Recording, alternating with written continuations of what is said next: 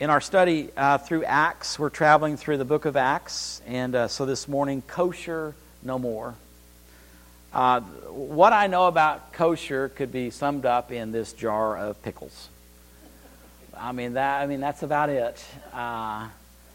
But as we traveled down the road last week with Peter's on a rooftop, and he's hungry. God's timing is impeccable, isn't it? Isn't it just comical? Peter gets hungry, and then he has a vision, and it's this vessel, kind of like a sail or a blanket, and it's just all this food that is dropped in front of him, and God says, kill and eat. And Peter says, I'm hungry, but I'm not that hungry, because that's not kosher. I've never had any of those unclean animals. And then God says, hey, Peter, what I call clean is clean. It's okay. Still, Peter protested, no, I'm kosher. I don't eat that stuff. And God's third time. And so then Peter's trying to figure that out. And so that really brings up, there's dietary laws in the Old Testament that Peter, as a Jew, practicing that dietary law in the first century, that idea of kosher came up. And because I don't know much about kosher, I thought maybe we'd have a little kosher 101. Kashrut is the Hebrew word, is the body of Jewish law dealing with what foods I got this from Jewish literature, so the we there is Jewish, we can and cannot eat, and how those foods must be prepared and eaten. Kashrut comes from the Hebrew root kaf, that's that backward C is a kaf, and then a sheen, and then a ray. Kashrut, little Hebrew for you this morning. That's the script, kashrut. It means fit, proper, or correct. The laws of kashrut elevate the simple act of eating into a religious ritual. A Jew who observes the laws of kashrut cannot eat a meal without being reminded of the fact that he or she is a Jew. Why do Jews observe kashrut, kosher? The dietary laws have some beneficial health effects. The short answer to why Jews observe these laws is because the Torah, the law, the first 5 books of the Bible, says so. We show our obedience to Adonai by following these laws, even though we don't know the reason. God says it, we do it. Just blind obedience. Lastly, the dietary laws are designed as a call to holiness. The ability to distinguish between right and wrong, good and evil, pure and defiled, the sacred and the profane, is very important in Judaism. Imposing rules on what you can and cannot eat ingrains that kind of self-control, requiring us to learn to control even our most basic, primal instincts. Kashrut, kosher, dietary laws are part of a bigger package that our world calls purity laws. To speak of purity is to speak of order. Where do things belong? Every society, in Judaism, dietary law in particular, but even in our own society, it has systems or categories of purity. Whether that society articulates them explicitly or not, these purity codes provide the society with meaning, orientation, and maps of behavior and belonging. Now, taking that general idea of purity laws and going now back into Israel and Judah, as in other ancient Near Eastern societies, purity was always an important category. There's this intense Judean interest in purity that peaked during the time that we're reading in Acts. During that first century, it's called the rabbinic period, and that's when there was a whole order. It's called Seder. You've heard of Seder meals. That's where the Mishnah, what the Mishnah is, if you take the 613 laws out of the Torah and then you just give those to centuries of rabbis. They give you volumes of interpretation. When God says this law, it means this, and this is how we apply it. So Midrash is just this volumes and volumes and volumes of how we're going to live this out. And during this rabbinic period that we're talking about in Acts, there's just this explosion of how do we as Jews live this out. And it's because the Mishnah took shape in the period of Roman domination. So there was the mixing with foreigners, and then the lack of external controls. So when the Roman Empire comes into Judea, you lose your boundaries. You're now being absorbed into a bigger empire. There are now foreigners. There are now Gentiles that live where you're living. How do you maintain the social and physical boundaries? And you do that with purity laws. So if you can understand some of that, from the kosher to the purity laws and how that works, that's the milieu that when Peter meets Cornelius, all of that's going on. Because Peter, we all remember him as a Jewish fisherman, but he is a devout Jewish fisherman. And it is in his practice, he is trying to maintain purity by what he eats. The reason that he would not go to a Gentile's house to eat is because what the Gentile serves may not be kosher. And so if he ate that which was not kosher, then he would become unclean. It's not a sin to become unclean. He would then just have to go back and go through ritual to become clean again. So in some ways, it's like, why do I want to hassle with that? But then you begin to cross some other boundaries where, okay, but we're the clean people and the Romans are the unclean people. We're the holy people, they're the profane people. So it begins to take on more than it's just a hassle.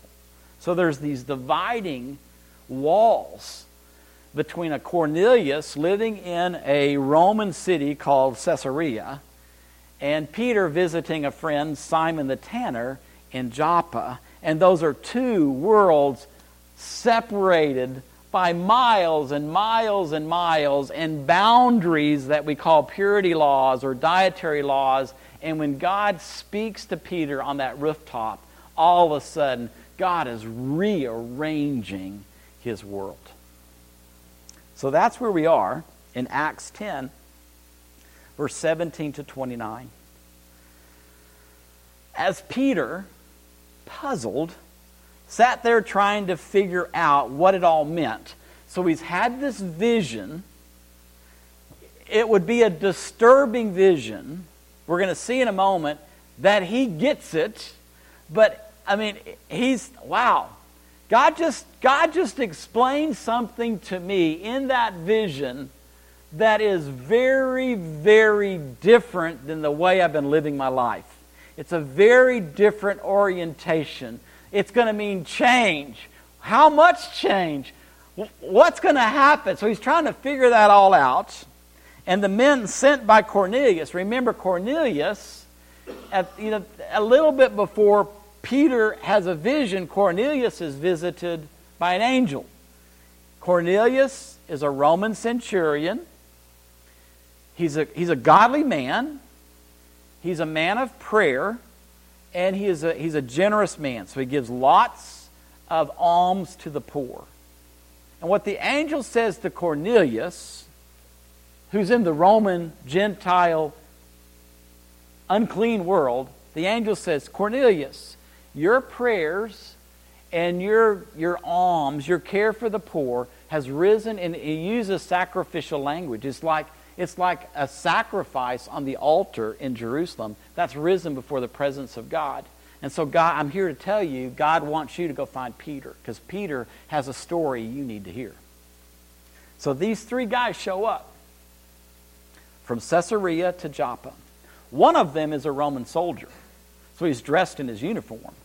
He is Cornelius's most trustworthy soldier with two other guys. They go to get Peter. So they show up at Simon's front door. They called in asking if there was a Simon, also called Peter, staying there. Peter, he's on the roof. He's lost in thought, trying to figure out how am I going to live this out? And so the Holy Spirit has to whisper to him. Maybe even had to shout, "Peter! 3 men are knocking at the door looking for you. Get down there and go with them. Don't ask any questions. I sent them to get you." Peter went down and said to the men, "I think I'm the man you're looking for. What's up?" And they said, "Captain Cornelius the centurion, a God-fearing man well known for his fair play, his generosity, his care for the poor. Ask any Jew in this part of the country. Was commanded by a holy angel to get you and bring you to his house so he could hear what you had to say." So the story of Jesus, the story of Messiah coming, the story of the King, the story of the kingdom being inaugurated, that story being told to Jews. An angel says, "Go get a Jew. His name is Peter. He's following Jesus. And I want that Jew following Jesus to now go to the Gentile world and tell that story." Peter, at this moment, Peter already gets it. Peter invites them in and made them feel at home. That means Peter says to these Gentile visitors, I may not understand everything that God has revealed to me in this quick vision, but I know this: you're welcome in this house. I don't know what Simon the tanner thought of that, because it's not Simon Peter's home. But come in. And when he makes them at home, what that would mean in the Middle Eastern world is he gave them food. So they ate food, they shared food. Maybe it was safe food because it was kosher. He's in Simon's house. But come in. So this boundary, this purity law that separated people, it's coming down. It is coming down quickly. The next morning, Peter gets up and he goes with them and some of his friends from Joppa. That, again, those would be Jewish friends. Those wouldn't be, there's no Gentile friends in Joppa. So Jews following Jesus are now going to Caesarea, this Roman city built by Herod the Great. A day later, they entered Caesarea. Cornelius was expecting them and had his relatives and close friends waiting with him. The minute Peter came through the door of a Gentile's home.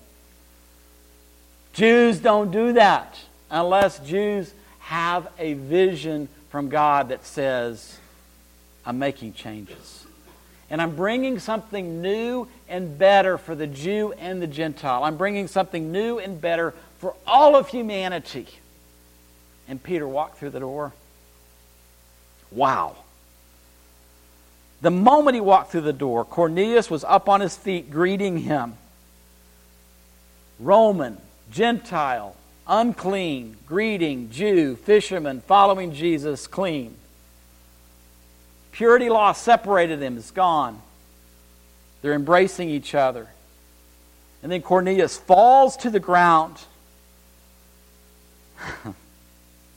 on his face worshiping Peter.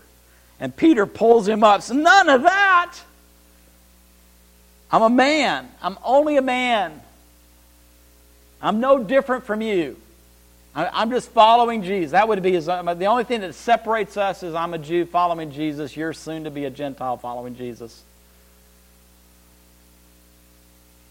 Talking things over, they went on into the house where Cornelius introduced Peter to everyone. Everyone would have been every Gentile that was part of Cornelius' family and friends. And then Peter addressed them. You know, all of you Gentiles, you all know that this is highly irregular. Jews don't do this. Jews in the first century don't do this. We don't visit and relax with people of another race. But God,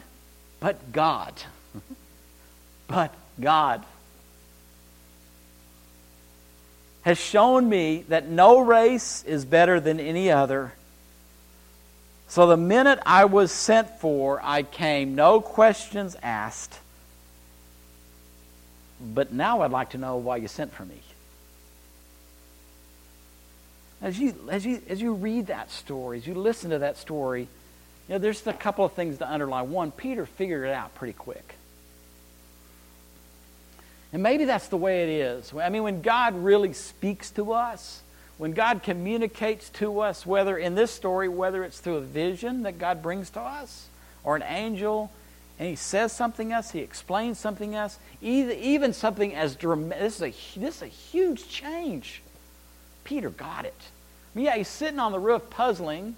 He's trying to figure it out, but he figures it out. And he figures it out pretty quickly. And inviting these guys, he figured it out. Going to Caesarea, he figured it out. The minute he walks through the door and he and Cornelius embrace, he's figured it out. That what God was saying through the vision wasn't just about food. It was about people. And the division that had been created between the Jew and the Gentile, God is saying, I'm removing that division. There's not going to be a division anymore. I'm bringing something new and better to Jew and to Gentile. When Peter says, all of you know, you all know that me, a Jew, a kosher Jew, a religious Jew, being here with you in this house, that's highly irregular. He actually uses a word that says it's unlawful. And it's, if you go back, and it's not breaking the Old Testament covenant, but it's not what the Mishnah teaches. It's the purity law. This law that I was brought up with all my life, that I'm not supposed to associate or be acquainted with Gentiles. That law that's been broken. The dietary laws, because anytime people get together in the Middle East, there's always food. Always. And so the food that you're going to serve today in this Gentile, I'm going to eat it. Because God has taught me a valuable lesson.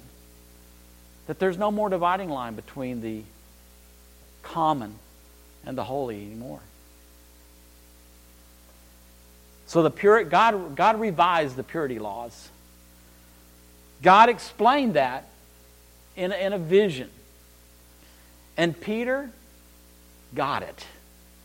And had no objections. And then the next thing I just think is somewhat comical.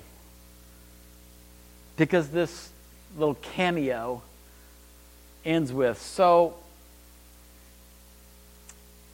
why did you send for me?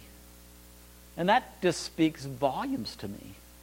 I mean, God is saying something huge to Peter. But the reason that Peter would come from Joppa to Cornelius' house, that he doesn't realize, I don't know, why did you send for me? I mean, I know God gave me a message. I've seen say it's rearranged something, but I'm not really sure why you want me to be here, and that's where we go next week. But there are some things for you and I to talk about as a community of people following Jesus. And I think the first one is every society has purity laws. Every society has an order. Things are supposed to work this way. So you and I have been brought up, consciously or unconsciously. We all have a sense of what is right, what is wrong, socially acceptable, socially unacceptable, pure, impure. We've got it. And sometimes those purity laws of our society separate us from others. And what this account in our history is, there is a God who comes with a message to people like you and me following Jesus, and He says, there is no longer a purity law that's going to separate you from people. I'm going to cross over every boundary that humanity creates because I want everybody on the planet to hear the story of Jesus. Now, I'm not going to ask you to do what I'm about to do. I'm going to tell you a couple of the boundaries that I think that have been in my life. And you can, I don't know, I don't know what you're going to do with that. I don't know. But I was raised in Amarillo, Texas. I'm a High Plains drifter. And when I was in middle school, so 9th grade, there was black and there was white. That was a black school, and I went to a white school. And we would play football, and so I remember being on a bus, and I remember traveling to the black middle school where we played a football game. And we were very fortunate to win that game. And I remember getting back on that bus, and I remember just a sea of black faces all around that bus, and people started to throw rocks. And I remember my coach standing up and yelling all kinds of profanity for us to get out of there because we were in somebody else's territory. That was black, we were white. We got to go home. There was definitely a purity law in Amarillo, Texas, where the black people lived and where the white people lived.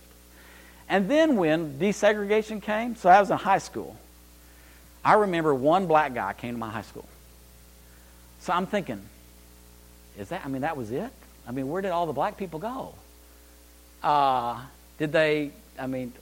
we got, I guess that was it. You just have to have one in your school and everything's okay. So in our society, there were purity laws about race. As I've gotten older, I've recognized there's purity laws about religion. So when we visit the Middle East, for example, last time I visited the Middle East, I went to Hebron. Hebron is the home, the birthplace, the burial place of, not the birthplace, the burial place of Abraham and Sarah. And the patriarchs are buried in Hebron. And where they're buried, there is on one side a mosque, on the other side a synagogue. It's a building fused together. And with the group that I was with, we couldn't go into the synagogue because the Jews that are living in Hebron are rather violent. And so you're not really welcome in the synagogue, but we could go into the mosque. And I could remember people thinking, well, gosh, if I go into a mosque, will something get on me? Will I become impure if I go into a mosque? And so then do I have to go take a shower then? How do I get pure if I go into a mosque? So those are purity laws. Those are unwritten rules that we have about how life works. But what if Jesus wanted me to visit with somebody in the mosque in Hebron that needed to hear about Jesus? Would my purity law keep me from going in? Because sometimes these laws on race or religion, they separate us from people. Susan's not up here, but I can tell one of her stories, and then she'll talk to me later about telling it. Susan has a purity law about bars. Every time she goes into a bar, which is not very often, it's just when I invite her to come with me, she feels dirty. There's a somewhere within her upbringing was you don't go to bars because they're dirty places. And it's just something there that I don't know what's there. So again, there's places that we don't go. There's races we don't mix in with. There's religion that we don't want to mess with. And there's these purity laws that separate us. But we're reading about a God that says, I'm blowing open all the doors. I'm tearing down all the walls. My people, the people that follow me, are free to go everywhere I send them. Important. Everywhere I send them, they may go. They may cross every boundary because this is a story of my kingdom come. I want everybody on the planet to hear it. Go for it. do you sense the freedom in that? Wow. So, it just leads to, what is God showing us concerning our dividing walls? And then what is the Holy Spirit whispering to us? About moving on. Telling the story. And then where are we invited to go? And then I think we can really learn a lot from Peter. That we don't have to go kicking and screaming. We can go without any objection. And we can also go without any kind of full explanation. I just know I'm supposed to go. And that's it. Now that I'm here, why did you send for me? Friends, family, there is so much adventure wrapped up in this. I just can't even imagine us as a community just saying, Lord, we want you to rearrange our view of the world. We want you to correct any purity law that we have, because we want to be sent by you to everybody on the planet. And Lord, we're willing to go wherever you send us without any kind of full explanation. We'll find out when we get there. I think that is a wonderful invitation for us to follow Jesus. So would you like to stand with me?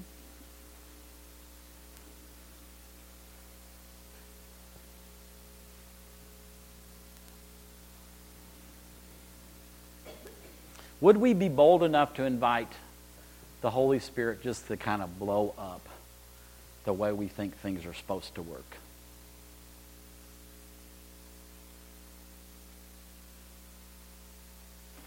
So Lord, here we are. People like Peter. And Lord, it's true, we don't live in a culture that is quite as religiously saturated with ritual as Peter was, but Lord, we come before you with a sense of what is right, what is wrong, what is proper, what is not. We have a sense of what would mix together, what would not mix together. We have a sense of, if I go there, something might get me. We all have these purity laws, Lord. We've all been brought up with them. And I know that as I read this story, I'm just so grateful that you want to blow up those laws that keep us separated from others that need to hear the story of Jesus. And so I do invite you, Holy Spirit, to rearrange the way that we think of our world so that we would be free to go wherever you want us to go, whenever you want us to go, to whomever you want us to go. Whether that's across town into the bar to sit down with somebody that needs to hear the story of Jesus. Whether, Lord, you're going to send us to Bethlehem or to Hebron. Whether, Lord, you might send us to Mexico. Wherever, Lord. Wherever you might send us in our town. That, Lord, we would be a people that say, yes, Lord, we're willing to go. Wherever you're sending us. Because we know that, Jesus, you are for everybody on the planet. Every race, every religion, everybody. There's something new and something better for every human being in our generation. So, Lord, tear down these dividing walls. Lord, tear down these purity laws that keep us bound and keep us from being free to do what you're inviting us to do. Holy Spirit, I invite you to give us vision. Send us angels. Lord, help the words on the Bible just to jump off the page so that, Lord, we would be a people like Peter, willing to go to do that which is new, but that which is better. So, Lord, bless us in this adventure. We want to follow you. We want to go on this adventure. And so send us, Lord, in your name. Amen. This is a touchy subject, so if I stepped on your toes, if you have questions, if you need to back me into the corner and choke me, whatever, you're welcome to. I'll go stand in the corner right now, and we can continue our conversation, or I'd be glad to pray with anybody if you would like that. So thank you for our morning together.